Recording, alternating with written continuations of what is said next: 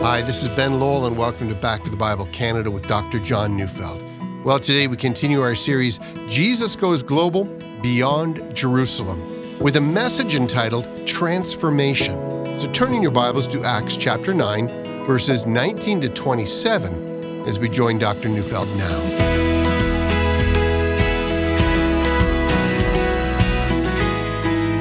The reality of conversion is that, not only is a person forgiven and cleansed and promised eternal life, conversion is always the story of transformation.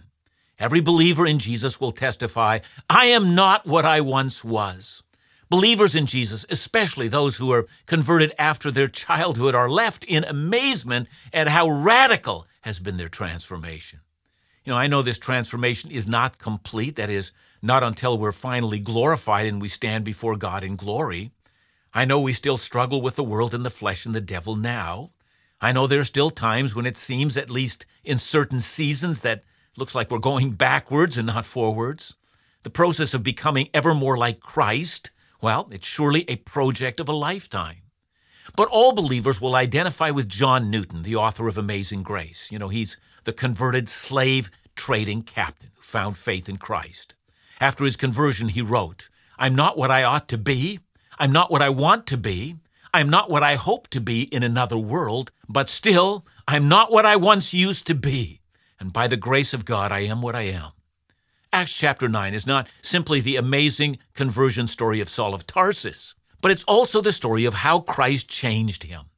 As I've done with the conversion story, I will say a great many things about Saul's conversion will have to forever be unique to him. Very few of us physically met Jesus while we were on the way to persecute Christians in an attempt to destroy the entire Jesus movement, and yet, as we saw, there are some elements in the conversion of Saul that is also a part of every other conversion story in history. But now we move to the beginning of Saul's transformation, and like his conversion, we will see elements that will forever be unique to him. This is because Jesus was calling Saul to become an apostle, and apostles by their very nature, well, it's not an ongoing office in the Christian church. Apostles established the Christian church. They laid the groundwork or the foundation for Christianity for all times. They were charged with laying out the doctrine that Jude would later call the faith that was once for all delivered to the saints. See, I mean to say that what the apostles did was lay the foundation upon which future generations were called upon to build. See, the foundation is laid once for all, and it must never be changed. It is this foundation that we find is the New Testament. Saul's transformation story can't be faithfully told if in telling it, we make it simply a model for how everyone is transformed in Christ. Yes, of course, we're all transformed in Christ when we're saved. And yes, our transformation also has something to do with our mission, the very thing that Christ is individually calling us to fulfill. And so, yes, there will be similarities. But every once in a while, when studying a passage of Scripture, we're called upon to just marvel at what God has done and simply rejoice in how what God has done has changed the world. So let's begin by reading our passage, and here I'm reading Acts 9, 19b to 22. For some days he was with the disciples at Damascus, and immediately he proclaimed Jesus in the synagogue, saying, He is the Son of God. And all who heard him were amazed and said, Is not this the man who made havoc in Jerusalem of those who called upon this name? And has he not come here for this purpose, to bring them bound before the chief priests? But Saul increased all the more in strength and confounded the Jews who lived in Damascus by proving that Jesus was the Christ. Luke, who's the author of Acts, is giving us a very condensed version of what has occurred. Luke simply says, for some days Saul remained in Damascus. And we have to imagine that Ananias was doing his best to help the believers in Antioch get over their fear of Saul, explaining what God had done, explaining the vision he had seen, and explaining the conversion story. But then, says Luke, immediately, and we have to think that there was hardly any time gap at all, when Saul was appearing in the synagogues and he was preaching. Now, if you know the history of Saul, you'll also know that preaching in the synagogues, well, that became a practice that he continued to do throughout his life. Because Saul was known as a leader in Judaism. it was natural for the synagogues to open the door for him to come and to invite him to come and speak. And Luke says he wasted no time teaching that Jesus was the Son of God. And then, if you go to the end of verse 22, we have him also proving that Jesus was the Christ, or that he is the long-expected Jewish Messiah. And we might ask the question of how that was even possible, for Saul to pivot that quickly.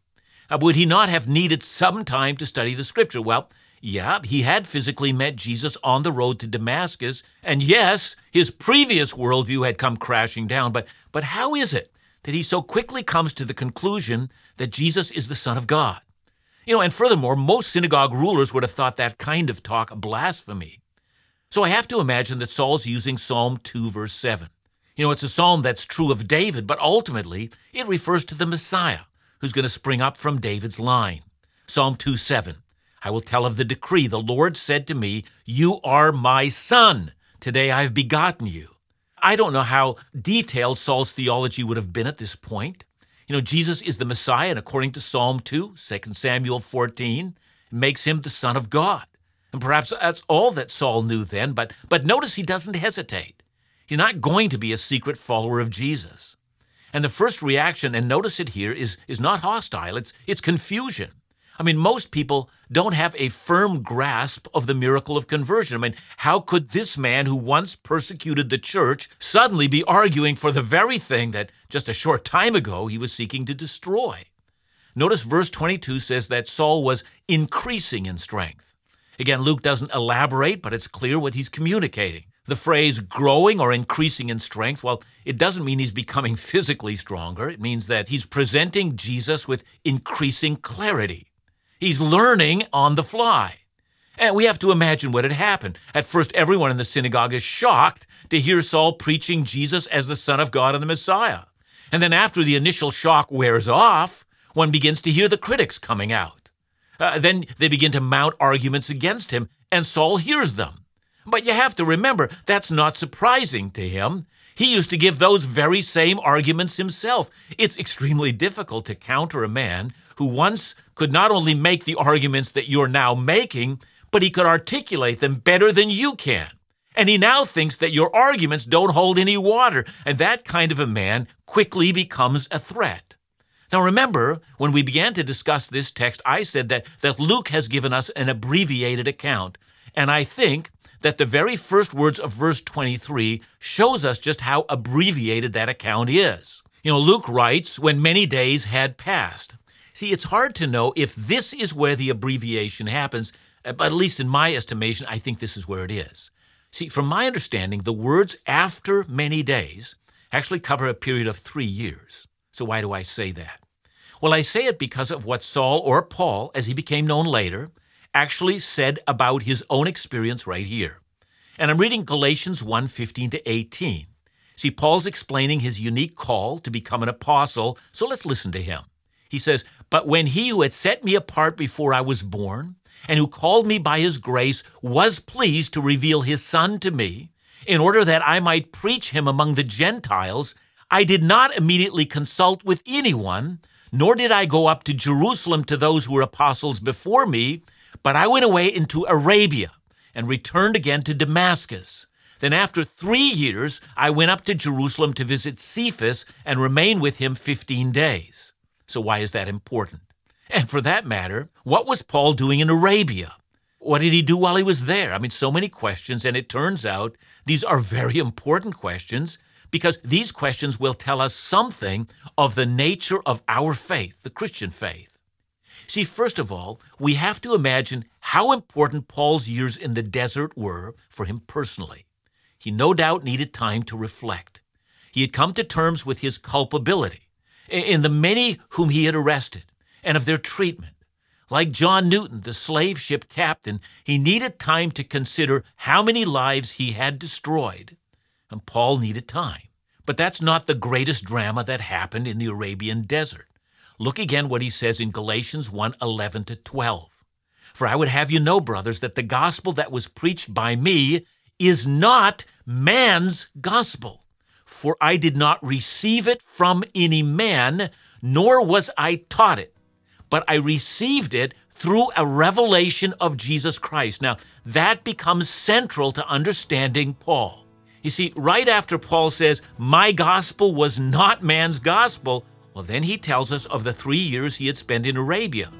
So it becomes clear that for 3 years, it was not one of the apostles teaching Paul, but it was the risen Jesus appearing to Paul that taught him the gospel he later preached. Everything that Paul would later preach came not from being discipled or trained by other Christians, but came by being trained by Jesus.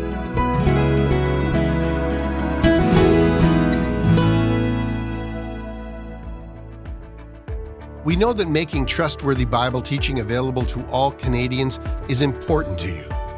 It is with that in mind that we created the 1119 Fellowship, a monthly giving program. This fellowship program ensures that the true wisdom found in the Bible will continue to be shared and made available for generations to come. One of our 1119 members wrote to say, I know that I can trust what is taught by Dr. Neufeld. This is why we're monthly supporters of this ministry. I've been so encouraged by the teaching of the Bible. The research that has been done by Dr. John has opened my eyes to the truths of the Bible. Thank you. God bless you. To learn more about the 1119 Fellowship, the benefits of joining, and to become a member, visit backtothebible.ca/fellowship or call 1-800-663-2425.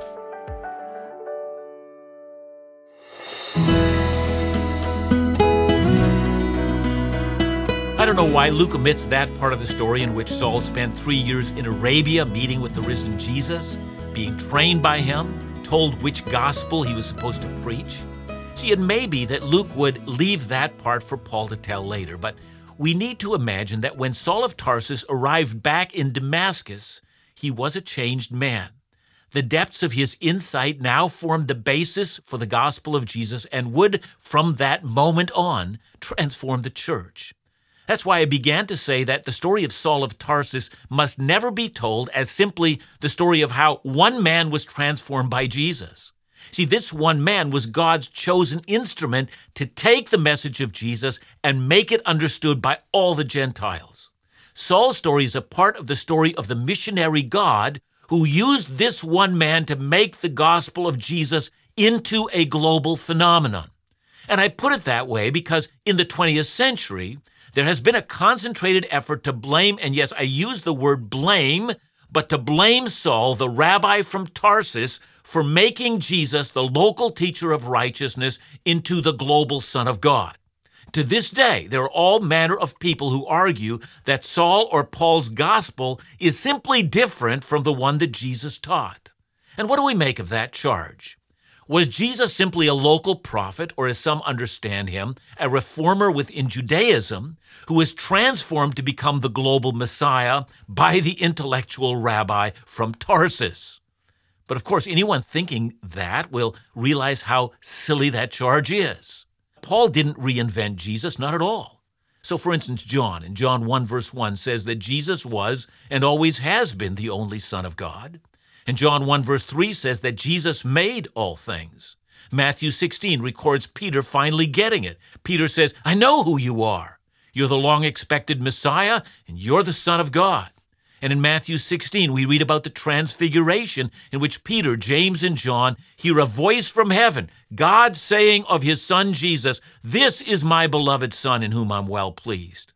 See, all the gospel writers describe Jesus' miracles over diseases, over nature, over demons, and over death itself. All the gospel writers describe with great detail Jesus conquering death itself. And in John 8:58, John records Jesus as saying, before Abraham was, I am. That is, I am the eternally existent one. See, anyone who claims that Paul invented Jesus simply hasn't read the rest of the New Testament. But Paul did do something that none of the other apostles had been able to do. So there is something unique to Paul.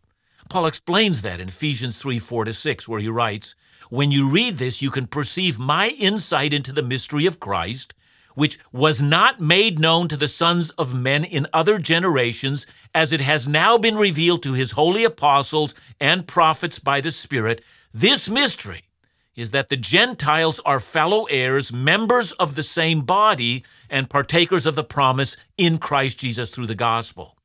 See, by describing the gospel that the death of Jesus was a satisfaction of God's wrath, that reconciliation with God consisted by grace alone through faith alone, by insisting on this, and by understanding the implications of it, Paul opened the door wide for the Gentiles to come to Christ without demanding that they would be circumcised or adhere to Jewish regulations.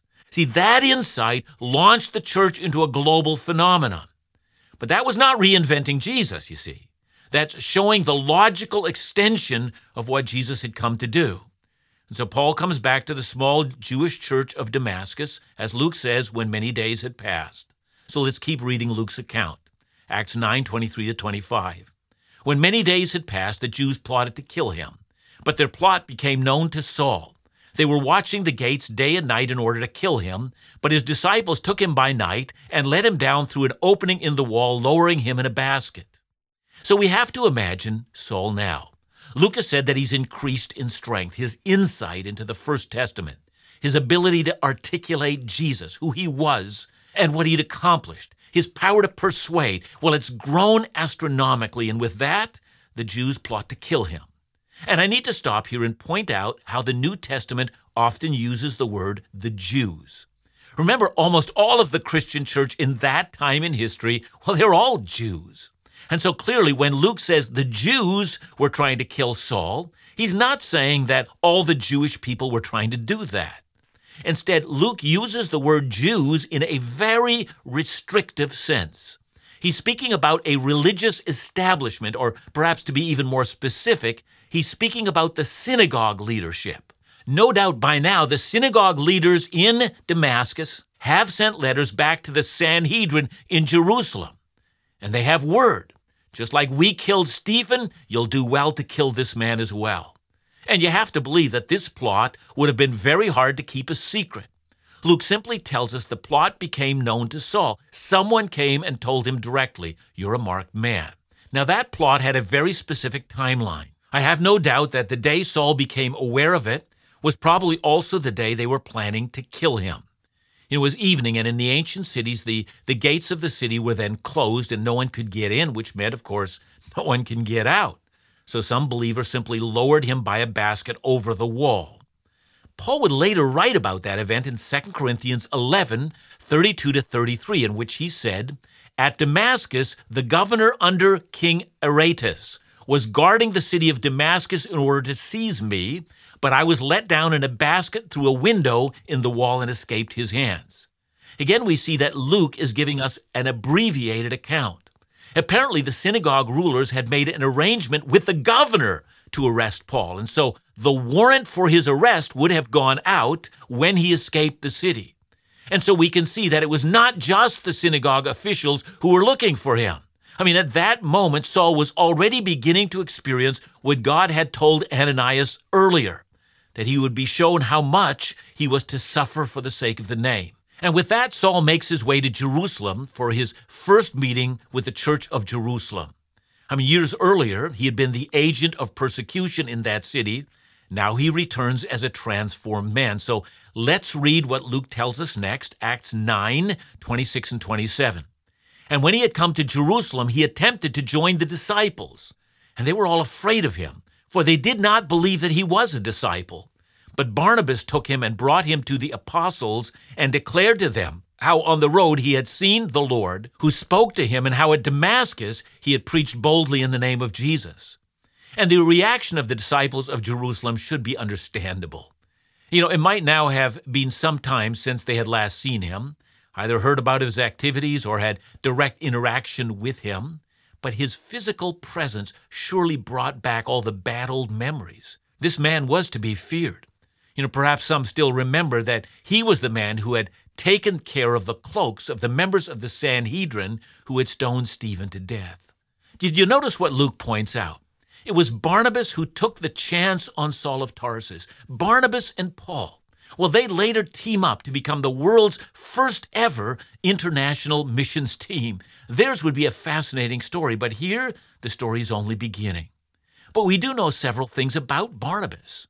You might remember from Acts 4, it was Barnabas who had become known as the son of encouragement, the man who would lead the way in giving sacrificially for the growth of the church and the advancement of the kingdom. But Barnabas and Paul would have had other things in common. Barnabas was from Cyprus. Saul was from Tarsus, which means they both didn't grow up in Israel. They belonged to what was called the Jewish diaspora. Both men spoke Greek as their native language. But the thing that makes this story so encouraging is that Barnabas is the man who recognizes that transformation is possible. For all the people who say, well, his nature won't have changed, Barnabas is the one who expresses genuine faith in Christ's power to change human lives. And since he is well known to the apostles, he takes Saul of Tarsus and for the first time introduces him to the leadership of the church. Paul himself would mention this later in Galatians 1:18 when he says that he actually met only with Peter and then also with James, the brother of our Lord. I suspect he had met all of the others, but he had only had a private meeting with the two of them. But it was enough. Saul of Tarsus was then embraced by the men who knew how Jesus changed lives, making men who were once enemies of God into transformed agents of Jesus. Later on, Peter would say of Paul's writings, these are scripture. And as they say, the rest is history. Yeah, but what a history it proved to be. It was only made possible because Jesus really does transform human lives. He did it then, and he continues to do it today. Be open, my friends, when God transforms a life, and celebrate it whenever you see it.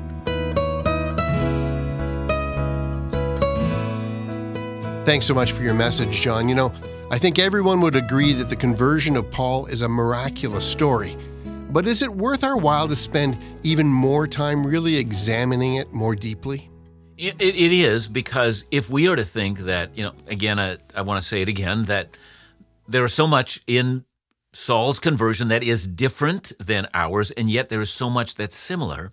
And Paul later will make that case throughout the epistles, especially in Galatians, but in other books as well. So I think we need to learn from that conversion story, and we need to therefore examine our own conversion stories in that light, gain new insight, and I think through that gain more gratefulness.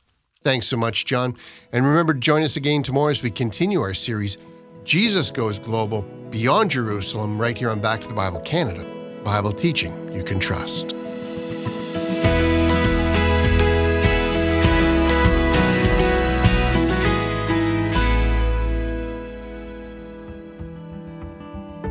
We want to thank you for your faithful prayers and generous gifts that help ensure that solid Bible teaching is available around the world. Because of your generosity, all of our international Bible teaching efforts and partnerships happen, including the distribution of Dr. John's new book, Making the Most of Your Salvation, being made available in 11 key languages distributed across India. It's such a privilege to work in partnership with you and ministry friends like Back to the Bible India and Back to the Bible Sri Lanka. As we work together, Bible resources are being made available around the world. And a special thank you for your gifts, the gifts you sent during our international focus in March. And may I encourage you to continue to support these international partnerships throughout the year, or even consider becoming an international monthly partner.